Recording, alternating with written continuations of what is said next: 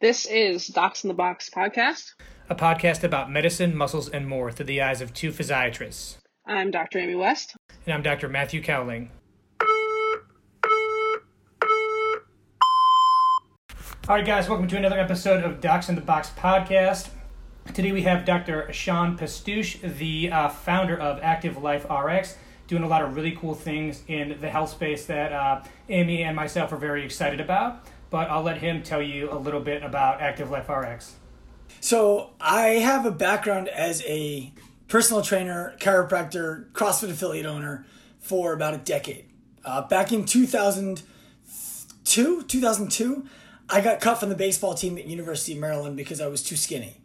The coach literally told me, love your fastball, love your changeup, love how you hold runners on, you're just too small. I'm like, what do you mean? So essentially, that was the day that I decided I'm going to go learn how to get jacked. Now, here we are like 20 years later and clearly haven't figured that out yet. But I did learn a lot about exercise and a lot about exercise physiology, and I became a personal trainer right out of college. And the reason I did that was I wanted to be able to help people who felt like they didn't know what to do in the gym and they kind of just needed more out of their life and had no idea. Like, empower people was the thing. And then I started to get really busy as a personal trainer at Equinox, and I would go up to the physical therapy suite all the time and I would say, hey, what do I do with my client who has shoulder pain? Oh, you work out around that. I'm like, oh, okay. What about this client of mine who has back pain? They're like, just if it hurts them, don't do it. I was like, got it. This is not groundbreaking. I'm looking for something more advanced than if it hurts, don't do it. So from there, I went to chiropractic school to kind of follow after my father's footsteps, my uncle's footsteps. Both of them were chiropractors. I was going to save the world through chiropractic. Graduated school, hated it.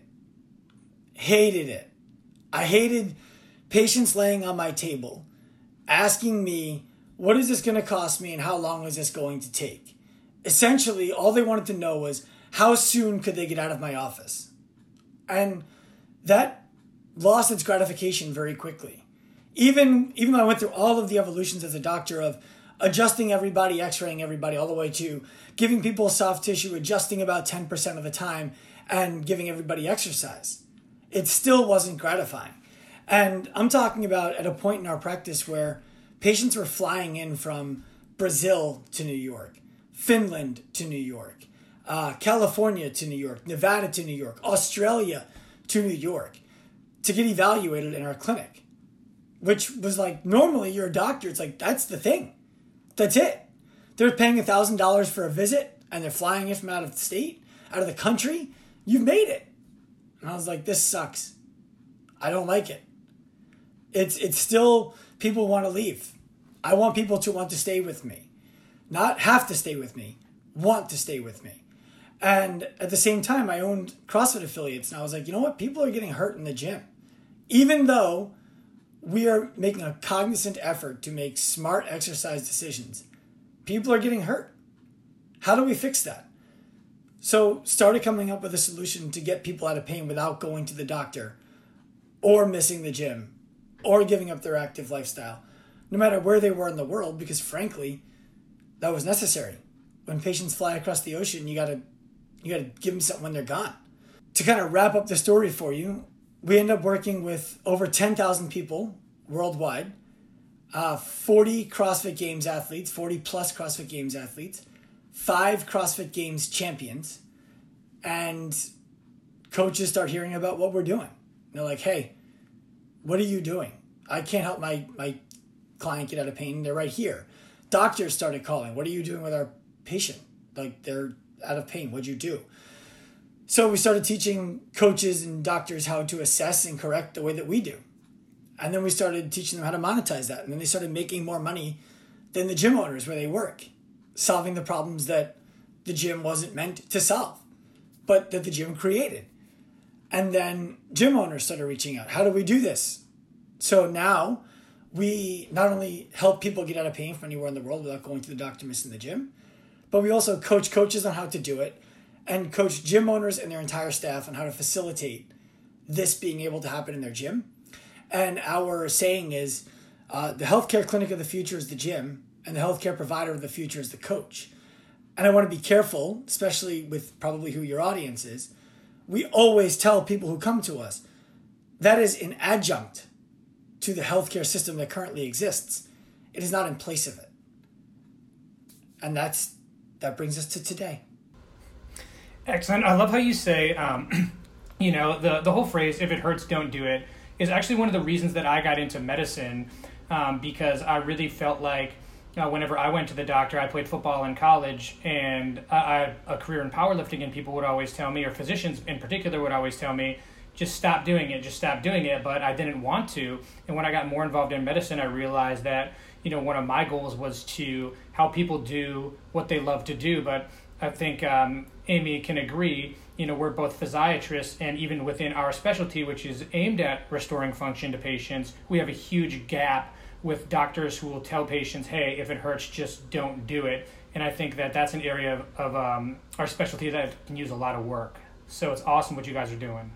Well, if I can speak to that for a moment, oftentimes I feel like that's the responsibility of the coaching industry. It's not the doctor's fault that they're telling people if it hurts, don't do it. They haven't seen any kind of consistency coming from people doing it and getting out of pain by doing it. It's and then the easiest thing for the doctor to do, to quote, do no harm, is to tell the patient not to do it. And while I think that there's room for the doctor to improve there, I think that it's incumbent upon the coaching community to rise up and give the doctor the easy out of referring to them. And right now I feel like we're lacking that. Yeah, so how I sort of stalked your content from afar for a few years before I moved back to New York, and then reached out and said, okay, we're kind of in the same area, so like let's work this out, because I think it's really important that the healthcare community is able to find fitness facilities where they feel their patients will be safe and taken care of, and that everyone is speaking the same language. How do you prepare coaches to be able to, as you put it, sort of rise up to that level? So that's a great question. We start off by teaching coaches movement assessment, basic, simple movement assessment. What I mean by that when I say basic and simple is, by no means is our movement assessment for coaches comprehensive. That's intentional. We want to avoid having coaches believe that they can play doctor. You're not treating anything. You are writing smart exercise for somebody who needs smart exercise to alleviate their discomfort. That's what your job is. If you're not diagnosing, right? You're not interpreting imaging, none of that. We don't even start teaching them that because we don't want them to fool themselves into thinking that that's in their scope. It's not. It's irresponsible. So the way that we teach coaches is we start them off with teaching them a movement screen that includes 9 movements. All of them are sensitive. None of them are specific. The idea is just a coach can identify that person cannot get their shoulder into full flexion. They're probably not going to be able to kip without a compensation pattern somewhere downstream. So before we're going to let them kip, we should have them achieve full shoulder range of motion if it's within our scope. That's it. That's baseline. That includes, obviously there's more to it than just shoulders. If somebody can't touch their toes or gets low back pain or intense stretching in their calves when they try to touch the floor, we're not going to have them deadlift heavy either. So basic little things. And the place where we advance from standard basic education is the example I just gave.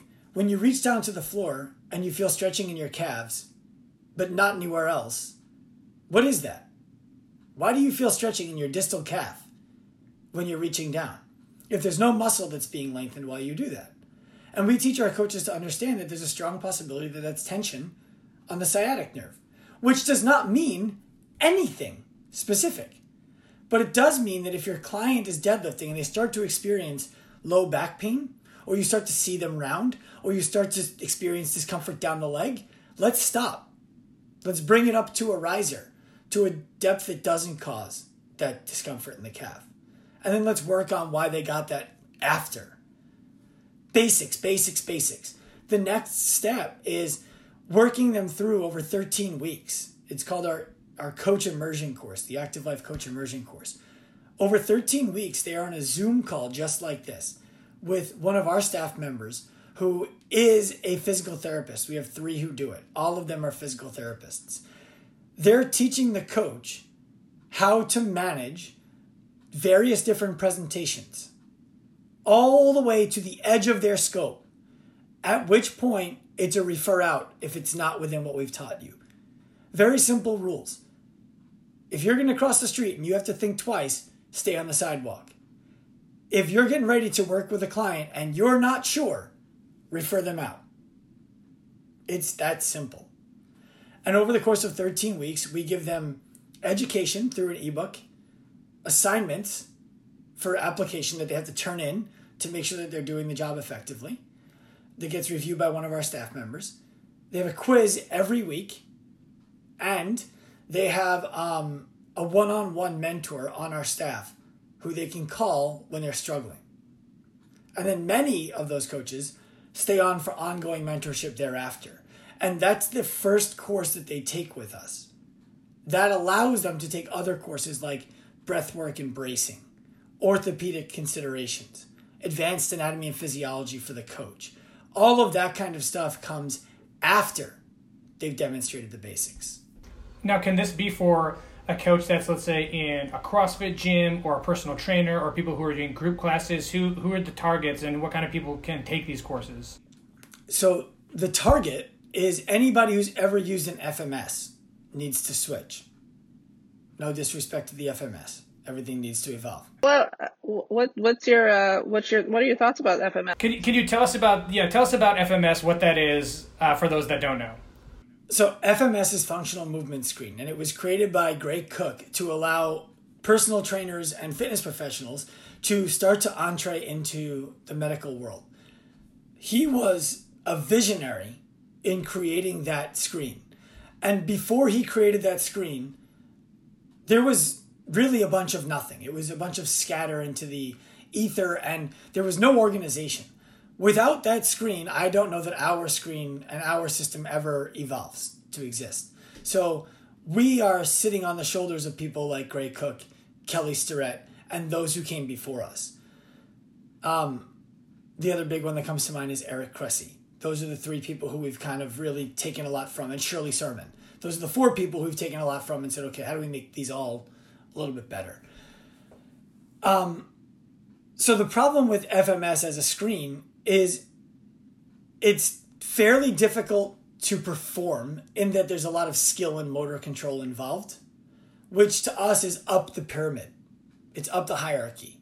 We're not worried about motor control and skill until we've established that you have appropriate joint ranges of motion, both passively and actively. Then we start worrying about, can you control them? And the day that became really obvious to us was watching one of our staff members actually do an overhead squat. Because if you know anything about the FMS, they use the overhead squat as a screen. And it's essentially a check the box. If someone can overhead squat and it looks beautiful, they're probably good. So the staff member of ours overhead pistoled 185 pounds.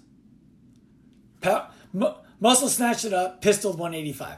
And then about 5 minutes later, he squat clean, pistol thrustered 205, about 3 feet from a curb. I was like, please never do that again. And if you watch this guy overhead squat, he was in grid league. He was the guy that was just up, down, up, down, up, down, up, down, up, down, right?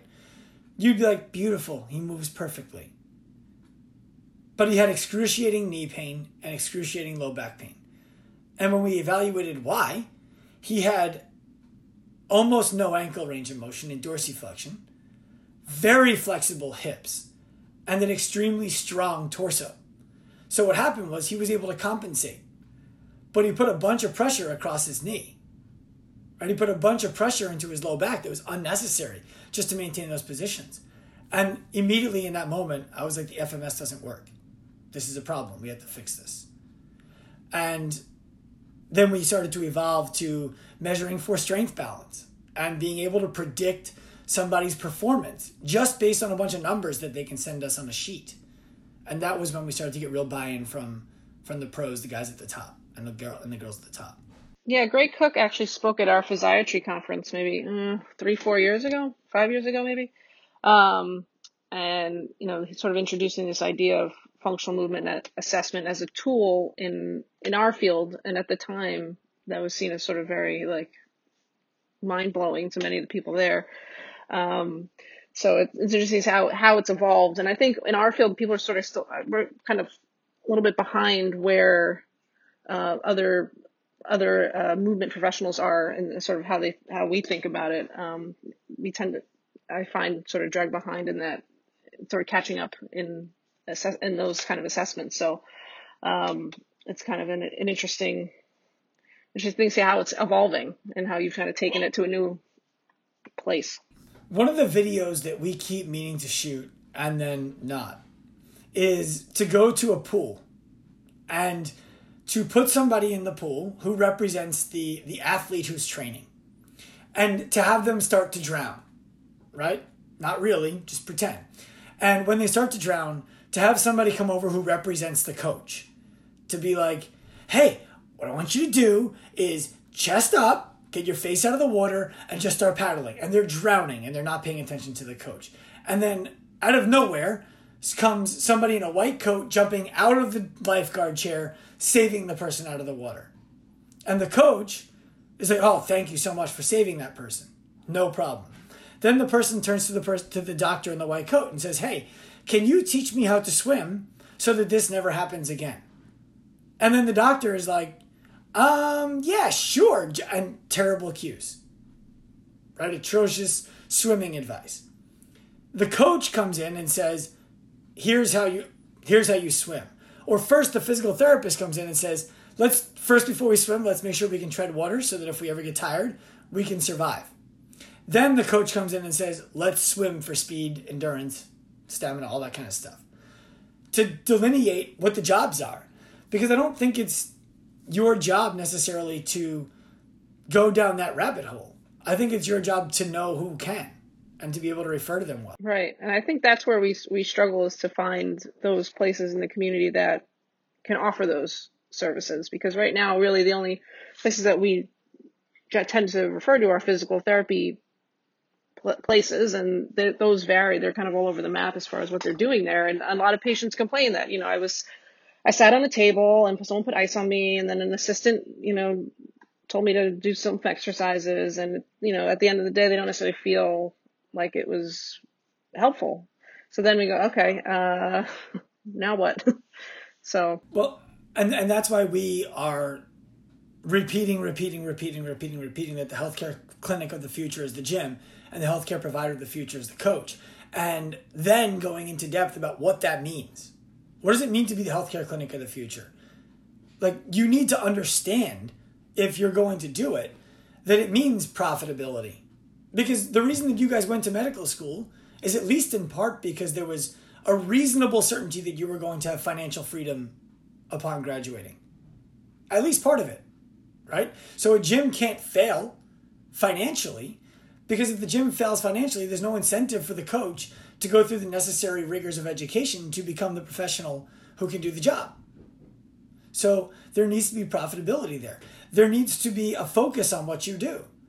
You can't get someone to the CrossFit Games and get that same person's grandma out of pain equally well. So who's your client? Who is your client?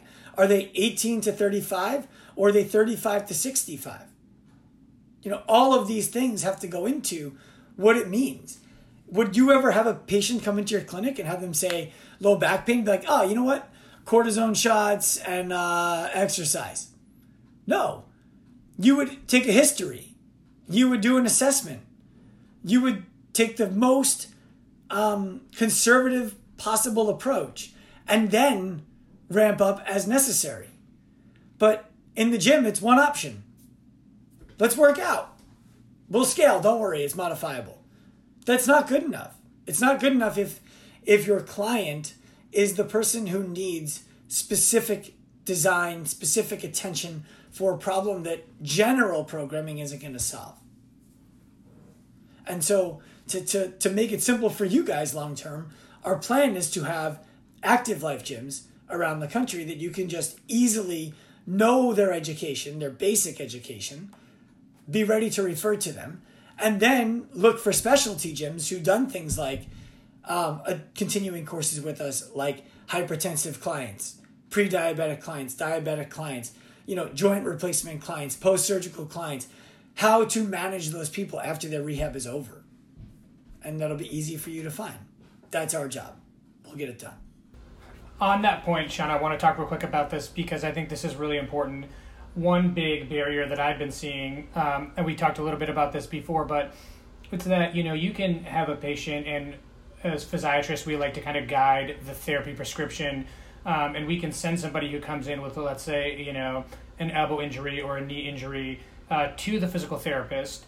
But then I feel like there's a huge gap between the physical therapist and them returning to their sport or the gym, especially because, as Amy was mentioning, we don't know the quality, or there's no general way that we can send people to quality providers that we know might be able to do that. So it's important, to be able to bridge that gap. Can you talk a little bit about how you guys are doing that? Yeah, so first of all, no 45 or 50 or 60 or 65-year-old patient of a physical therapist wants to go return from therapy to athletics at Punisher CrossFit. They just don't, right? Like, they don't want to go to Monkeys Nuts West. Like, it doesn't matter if you're called CrossFit or community fitness. If your name is not reflective of being able to do this, if it's not approachable, they're not wanting to come. And then if they walk into the building and there's 10 people working out with their shirts off, dropping weights from overhead, kipping on a pull-up bar, LeBron Jamesing chalk into the air, they're not going to want to come there. So one of the things that happens in a clinical environment is it needs to be immaculate. It needs to be so clean that you would eat off of the face paper. It has to be. That's like, you don't get to market our clinic is clean. That's just expected. So some of the things that we're doing in that regard are by naming gyms ActiveLife, right? That's coming down the pipe. By giving them the name ActiveLife, it allows those doctors who are looking to refer to have a clear path of who to refer to. Same for the physical therapist, same for the chiropractor. I believe that the reason why doctors, when I say doctors right now, I'm talking about medical doctors, physical therapists and chiropractors, and police, I'm going to group them together in this. There's a reason why they get villainized, and it's not fair. They get villainized because there isn't someone to pick up the next step. When you go to physical therapy school or chiropractic school, everything is judged on ADLs. Your ability to get somebody back to their activities of daily living. The entire curriculum is built to get somebody back to wiping their ass and changing the channel. That's not going to get them on a pull-up bar. And so now the next step is the physical therapist who's been, you referred to the physical therapist refers to the gym. And they say to the gym owner, ease them into it. What does that mean? What does ease them into it mean? And until coaches and gym owners understand what acute load is and chronic workload is, and how to move somebody from zero workload to an acute workload, to spreading that acute workload to make it chronic, to then layering that, we're not going to have that gap bridged. So that's the kind of stuff that we need to teach coaches to do. So that when someone's told ease back into it, the coach says, I got you. What have you done in the last 8 weeks? Nothing? Okay. What did you do before that? Great. We're going to start at 25% of that and stay there for 4 weeks. Right? We put out an article in the Morning Chalk Up about a week and a half before Murph this year. basically saying, don't do it. If you haven't been doing pull-ups, push-ups, and air squats, avoid it. And we got a lot of crap. You got to do Murph on Memorial Day. Like, you're not American. Okay. So we got a lot of business the week after Memorial Day of people who were like, my shoulder's mangled. It's been hurting since Murph. How many pull-ups did you do before? I hadn't done pull-ups in like 7 weeks. The gym was closed because of COVID. Got it. So these are things that should be basic knowledge for coaches, and unfortunately are not. And we're aiming to change that. Yeah, that's an important tool. And also communicating with people that it's not about giving up what you love, but getting back into it in a way that makes sense and that's safe, and at the same time keeping you as active as possible. Sort of raising your functional capacity rather than lowering the demands continuously is a really important thing. So we walk across the stage as doctors and we take the oath to do no harm. Above all, I will do no harm, right? But nobody ever helps us understand what harm means. What is harm? Does it spread to the emotional side of telling somebody you can't do that? Right? If we create a narrative for somebody that they can't ever do something again, is that not harm? I believe it is. And I'll give you an example. We had a woman whose name was Emily. I'll save her last name. She came out to a seminar of ours because she was a coach, and she just so happened to be coming with somebody who was writing an article about what we do. She was just this person's friend.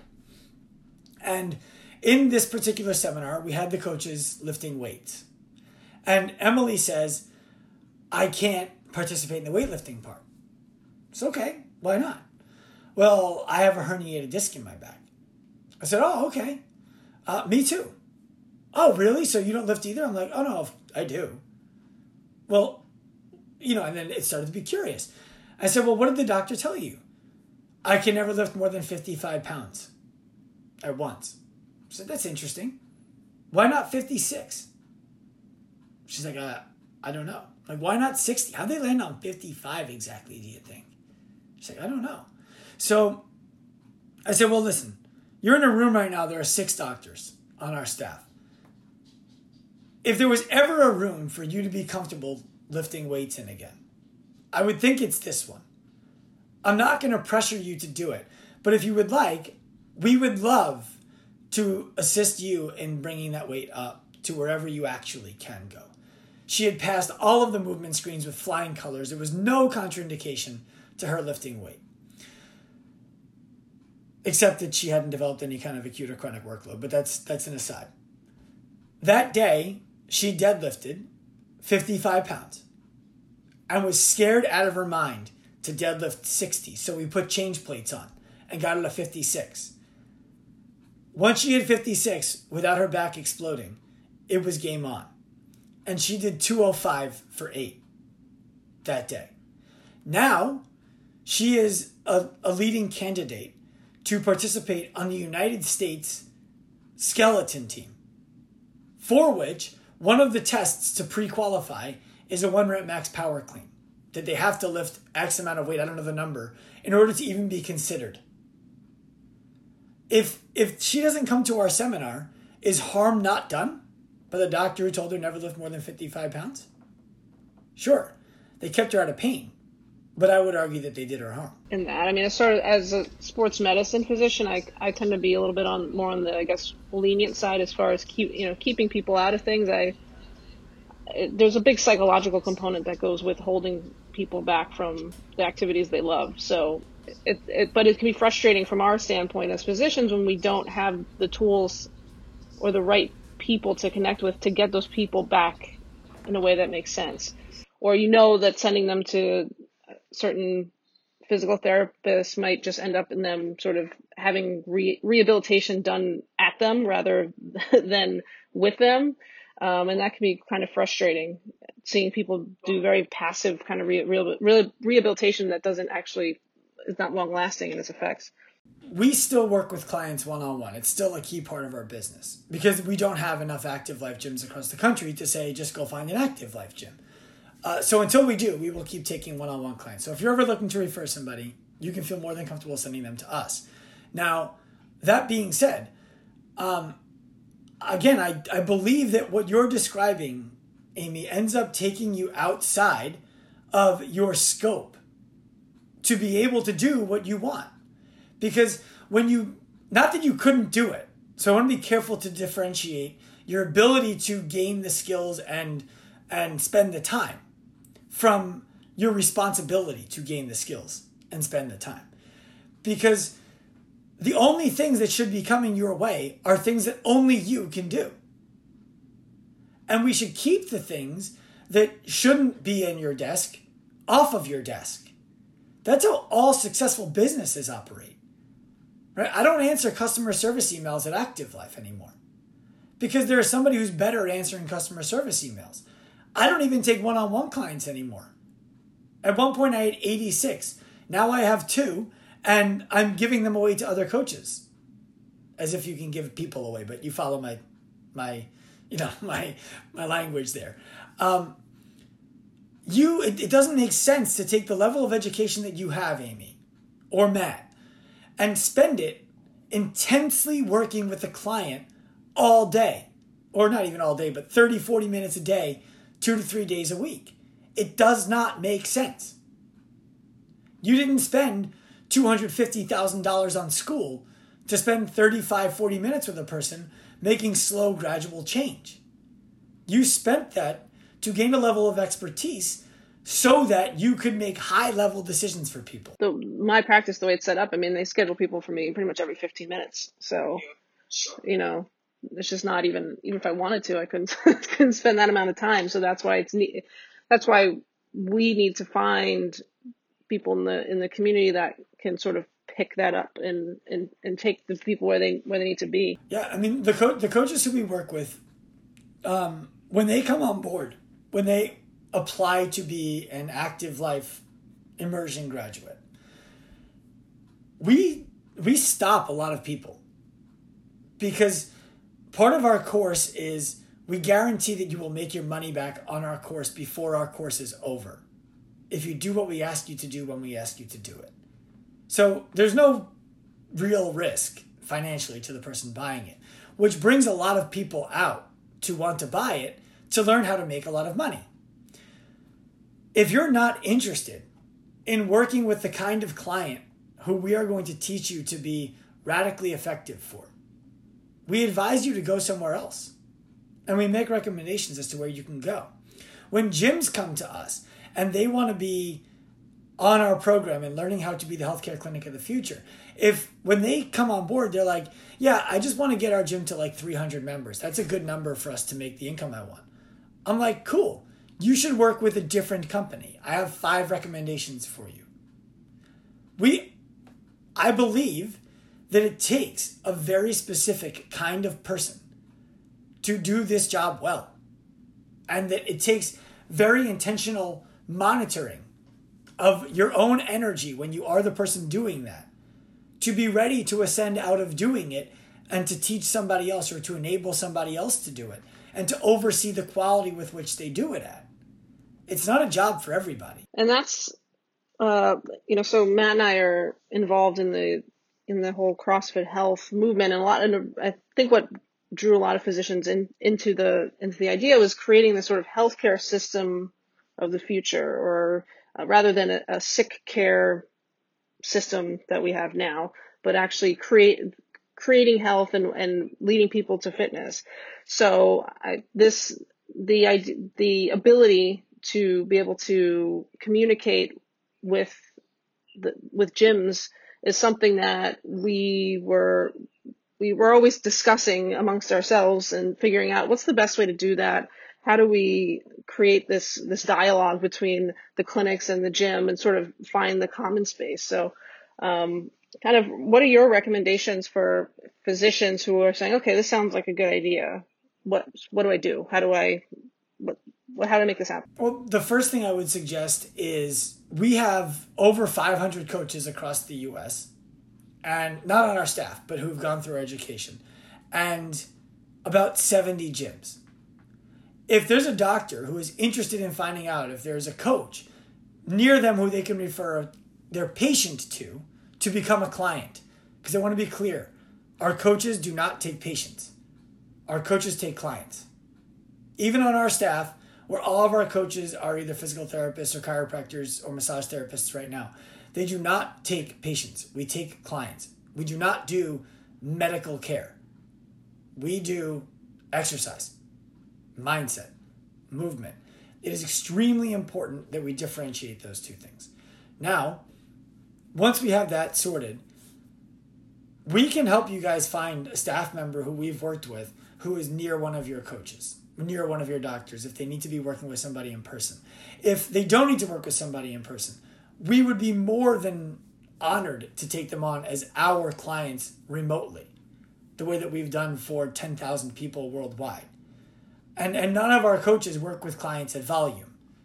The most clients I think any of our coaches have is like 60, because we want to, and that's full time.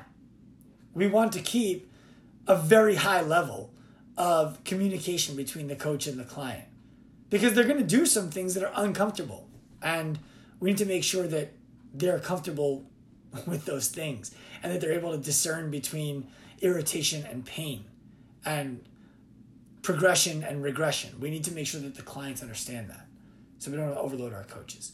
So short answer, send them to us. We'd be happy to help you guys manage those people after their rehab is over, or in lieu of rehab if rehab is not necessary. Long game, we want thousands of gyms across the US who are ActiveLife gyms who have been through a full year of basic education to be able to do exactly what you guys are looking for coaches to be able to do, so that you can just go online and look for an ActiveLife gym near you.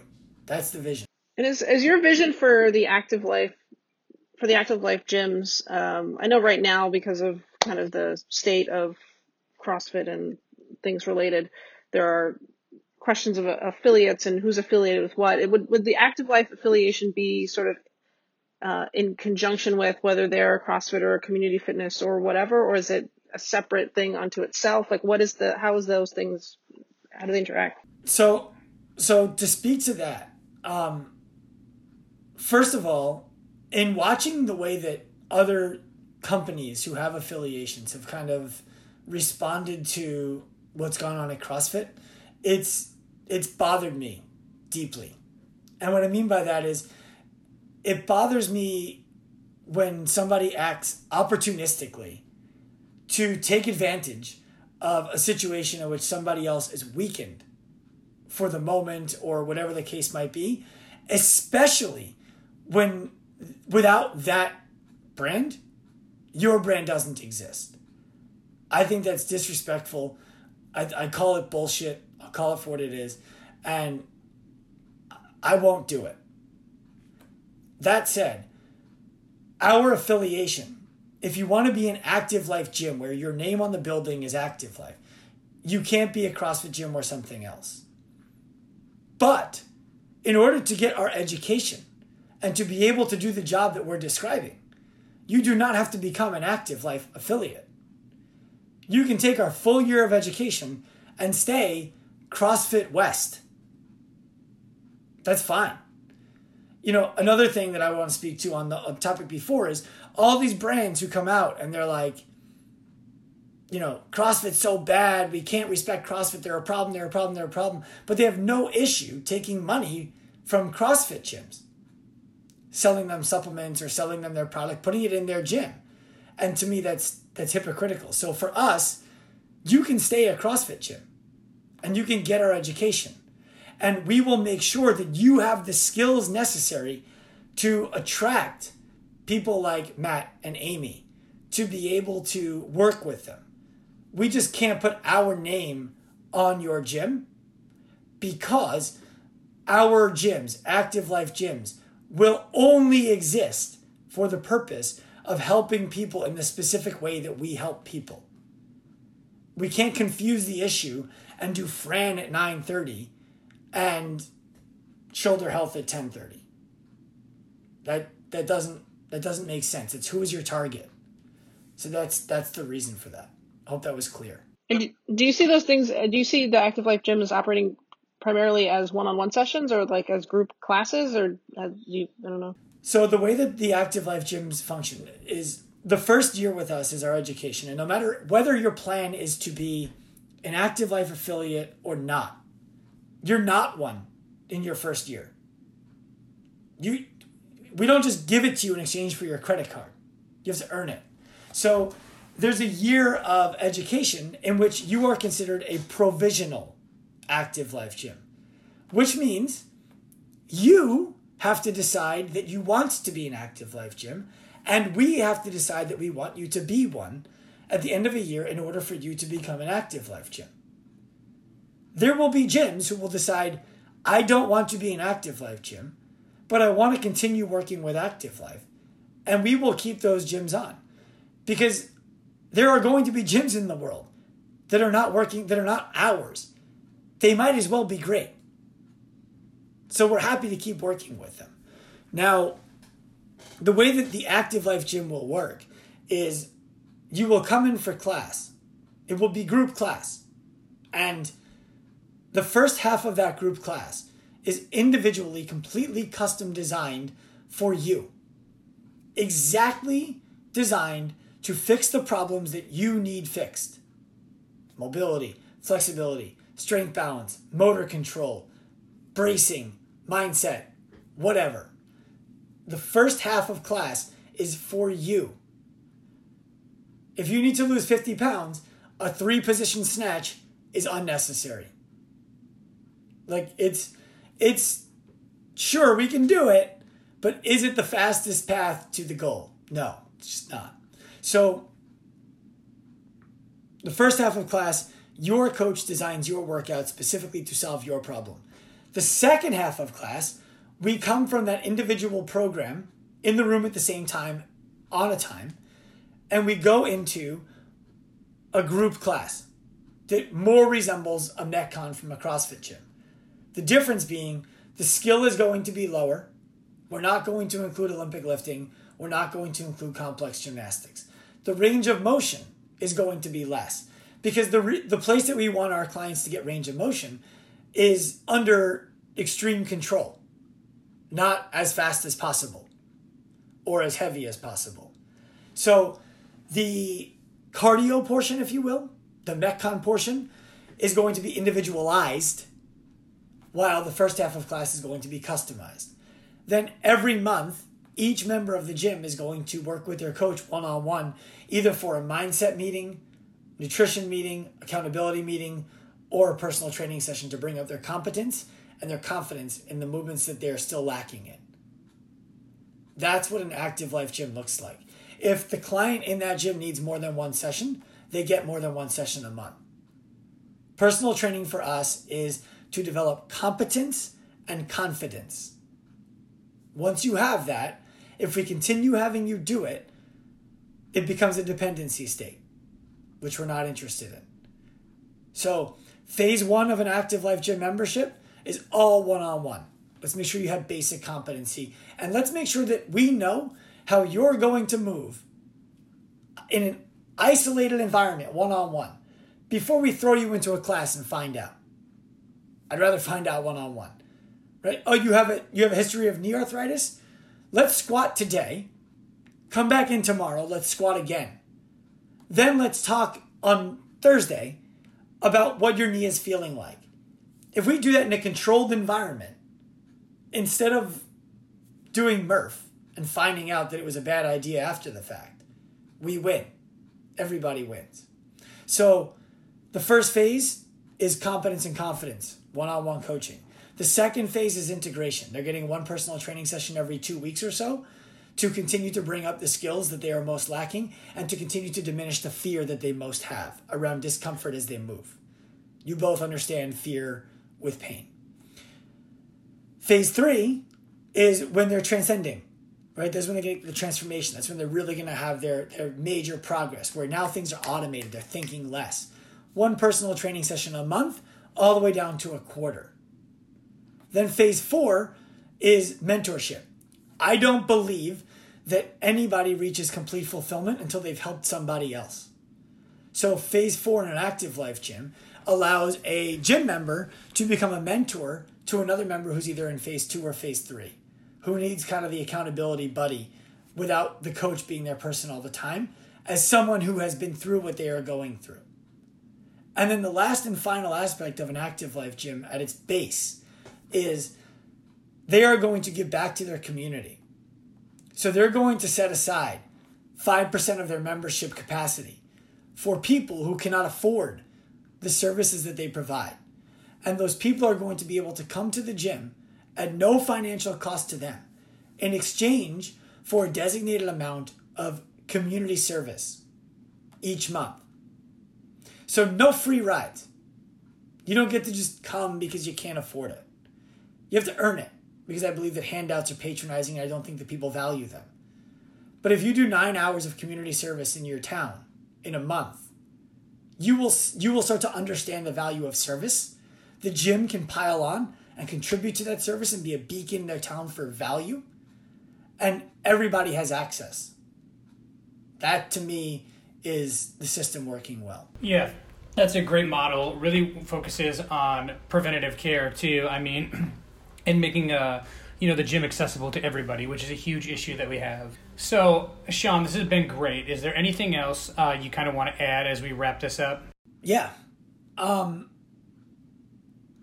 want every doctor in the world to know that they can refer their patients to our coaches. And I want to make sure that they understand that when I say that, I don't just mean that in a, if you have a chance. I'm asking you for your referrals. Because I believe that there is a major gap that needs to be filled. And right now, as we develop people to fill it on their own, we are serving to fill it. Our staff, who we can quality control. And I believe that if we're going to get your patients back to the gym that they love to work out at in the way that they love to work out, it requires a middleman. It requires a guide back. And we want to be that guide. We've been doing it consistently now for the last 4 years. Over 10,000 people. Most of them are happy. And when you say us referring our patients, you don't mean just the elite athletes or the high level athletes, if you will. We don't have any more. We don't have any of those right now on our roster as clients. And so we've worked with Samantha Briggs. We've worked with Rich Froning. We've worked with Camille. My partner was working with Camille. We've worked with James Newberry, Jacob Hepner. I mean, the list goes on. And what we found was we got to learn a lot about what it takes to be that level of an elite athlete. And most people are not willing to do what those kinds of people are willing to do. And we actually found that it was bad for our business to market that we were working with these elite level athletes, because it made people believe that they needed to be one to work with us, which is not at all true. So send us elite athletes if you want, right? They just have to pay like all the other clients do. But we want the everyday person. We want the person who is beat up right now mentally because they don't know if they're going to be able to get back to the gym the way that they used to. That's who we want. Through CrossFit and through the fitness community, different people with different talents have sort of form their own thing that other people in the community can tap into. So like the guys who do the adaptive training, for example, or and you doing this. So it's another example of a talented group of people who are doing good work that everyone else in the community needs to know about and tap into, because there are people who are all kind of like-minded doing good work for people who need it. So and look, my concern right now with the landscape the way that it is that if CrossFit ceases to be a thing, which I don't really think is going to happen, a lot of people who could have helped a lot of people will miss out on the opportunity to do so. And so I think that it's incumbent on anybody who values what CrossFit as an idea forget about who runs it. I'm apathetic to that. I don't know enough about what goes on there and who they are to pass my own judgments. I'm not making judgments. If the idea doesn't survive, we all lose. So what that means to me is we need to be able to continue to educate coaches, whether they end up going through all of our course or not, or any of our course or not, is irrelevant. There are so many good people out there creating content and offering mentorship that these coaches should be getting it from. And I would advise anybody out there who owns a CrossFit gym or owns a formerly affiliated CrossFit gym to find somebody to latch onto to level yourself up. I love it. All right, guys, Sean is giving us a way that we can stop saying, if it hurts, don't do it. So check him out. I will drop in the show notes his website, ActiveLifeRx.com. They have a great YouTube channel, a ton of awesome content on there, and you can also check him out on Instagram. I love this episode. Honestly, this is the kind of thing that I really believe in. So thanks for coming on, Sean. I'm happy to come on anytime you want. Awesome. Thanks a lot. CrossFit Neuro down in Australia, where he has the CrossFit box in his gym, in his office, where the patients coming in who can't walk because of their back pain are looking at prior people just like them doing, Fran. And he said, I can get you there too. Yeah, I can get you there too. That I would love to have that, but I don't at this point in my life and career. There's no way. And I did this originally. I would bring certain patients and friends into our physical CrossFit SBC box, and I would be their trainer. I'd be their L1 trainer. I'd do it over in the corner out of the way, and then I'm legally covered training as well. But and I can give advice in my office on how to do proper squats. And I was showing someone in the OR in the PACU, the recovery room, the other day. A nurse was asking me, saying she can't do squats because her knees hurt. And I was like, well, let me see you do a squat. And of course, first thing she does, her knees shoot straight forward and like 5 inches past her toes. And I was like, well, that's why your knees hurt. Let me show you how to do a squat. And right in the middle of the PACU with everybody watching us, we're sitting there doing squats. And I got her into a more natural. I pulled the drawer out of the cabinet there, and I stood her about 8 to 10 inches from the drawer, and I said, I want you to close that drawer with your butt before you bend your knees. And in order to do that, you have to initiate the proper motion to get into a squat, which is butt back and down. And once she did that and felt it, it's like, oh wow, okay. And she still had limited range of motion because she's got the typical frozen hips. But I said, now that you understand that, you need to start working on that every day. Set you up a box to sit on or a bench or something to squat back onto, and using that same motion, start going back until you can sit onto that bench and then stand up. And then as you get comfortable doing that, start lowering the level and then just slowly do that. And I have another doctor friend who he's 76, 78 years old. And I got him doing the thing that Greg advocated with Kathy Glassman, his sister. He said just start with one squat a day and then add one every day. And, I think she got a year or two into it before she even broke the cycle. I mean, she was doing 3, 4, 5, I don't know how many hundred squats each day by the time she broke it, if she even did by now. Surely she has, but and he said, I did 100 squats today, and this is a 78-year-old man who has a not perfect but pretty decent squat because I've instructed him in the surgeon's lounge, So that's CrossFit Medicus 1. It's me teaching people how to do proper motions in the surgeon's lounge, in the recovery unit, and wherever else I can talk about CrossFit. I'm the typical, you get me talking and I'm going to talk about CrossFit and how it can help. Do you have actual patients though that you are following their labs and stuff, or is it more kind of that's based in your urology clinic? Urology office. And do those worlds mix, or how does that? They mix. They used to mix more, but I just haven't. I don't bring patients, and I'm not their personal trainer anymore just because of time. I'll encourage them to go to a CrossFit box, and I'll tell them where I go. And I said, but there's others around. You can go. You can do it in your living room if you want. And I give them the CrossFit website and say, look up the daily the daily workouts and start reading about the motions. If you have questions, ask me. But as far as CrossFit Medicus 1 being the one that's following the patient's labs and all, no, I just do it all through my normal practice. Although I can, through CrossFit Medicus 1, we have an agreement with one of the labs, LabCorp, where I have an account with Ken, and I both do through CrossFit Medicus 1, and we can order labs from CrossFit Medicus 1 if we want, but I just do it in my office. The name CrossFit Medicus 1 is just so I can teach CrossFit legally, and be an L1 affiliate owner. I can teach CrossFit, so it's not a moneymaker for sure. Yeah.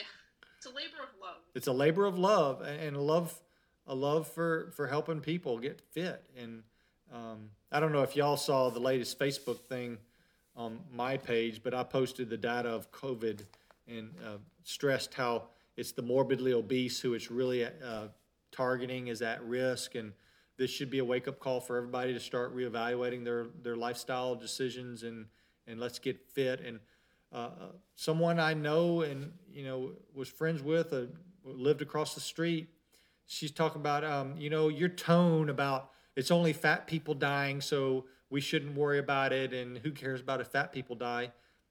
That's what she got out of my message. And I even reread my message looking for somewhere where I said, you fat people are dying, I don't care, but I just didn't say it anywhere. I said this virus is targeting obese people. We need to readdress our health in this country, so we're not targets anymore for COVID-19. And that message is just not well taken by people who don't want to hear it. It's just like telling an alcoholic you need to quit drinking.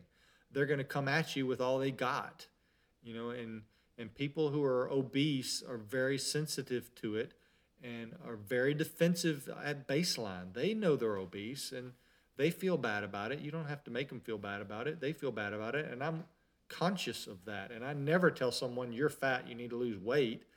I say, I want to help you get healthy. And as you get healthy, you're naturally going to lose weight, but we need to address the diet and the lifestyle choices first. The obesity is just a sign of an unhealthy lifestyle. It's not something that makes you a bad person or the cause of your medical problems. It is one of the things that comes along with a more global, metabolically unhealthy lifestyle. But it's like tiptoeing through a landmine field sometimes. I mean, it's hard. Very hard to get the message across, right, without coming off as offensive to some people. But I think, the way you're doing it is right. And Tom, I've definitely enjoyed listening to you on a lot of podcasts lately. You've definitely been getting the message out there. I'm waiting for you to drop a book, though. But, hey, so wrapping up here, is there anything else that you guys wanted to add to the conversation? I think this flowed really good. That's pretty much it in a nutshell. I mean, just cut out the processed foods. That's my message to America. If it comes in a cellophane wrapper, a bag, or a box, it's probably not healthy for you. Just eat whole, natural foods and get out and move and exercise. That's all you got to do. Awesome, guys. So you can follow up with Tom at CrossFit Medicus on Instagram. Also, we'll drop a link to that in the show notes. Remember, if you are interested in being on the podcast or have any topic you want to cover, feel free to email us at docsinthebox2017@gmail.com or hit us up on Instagram at docsinthebox. Thanks, guys.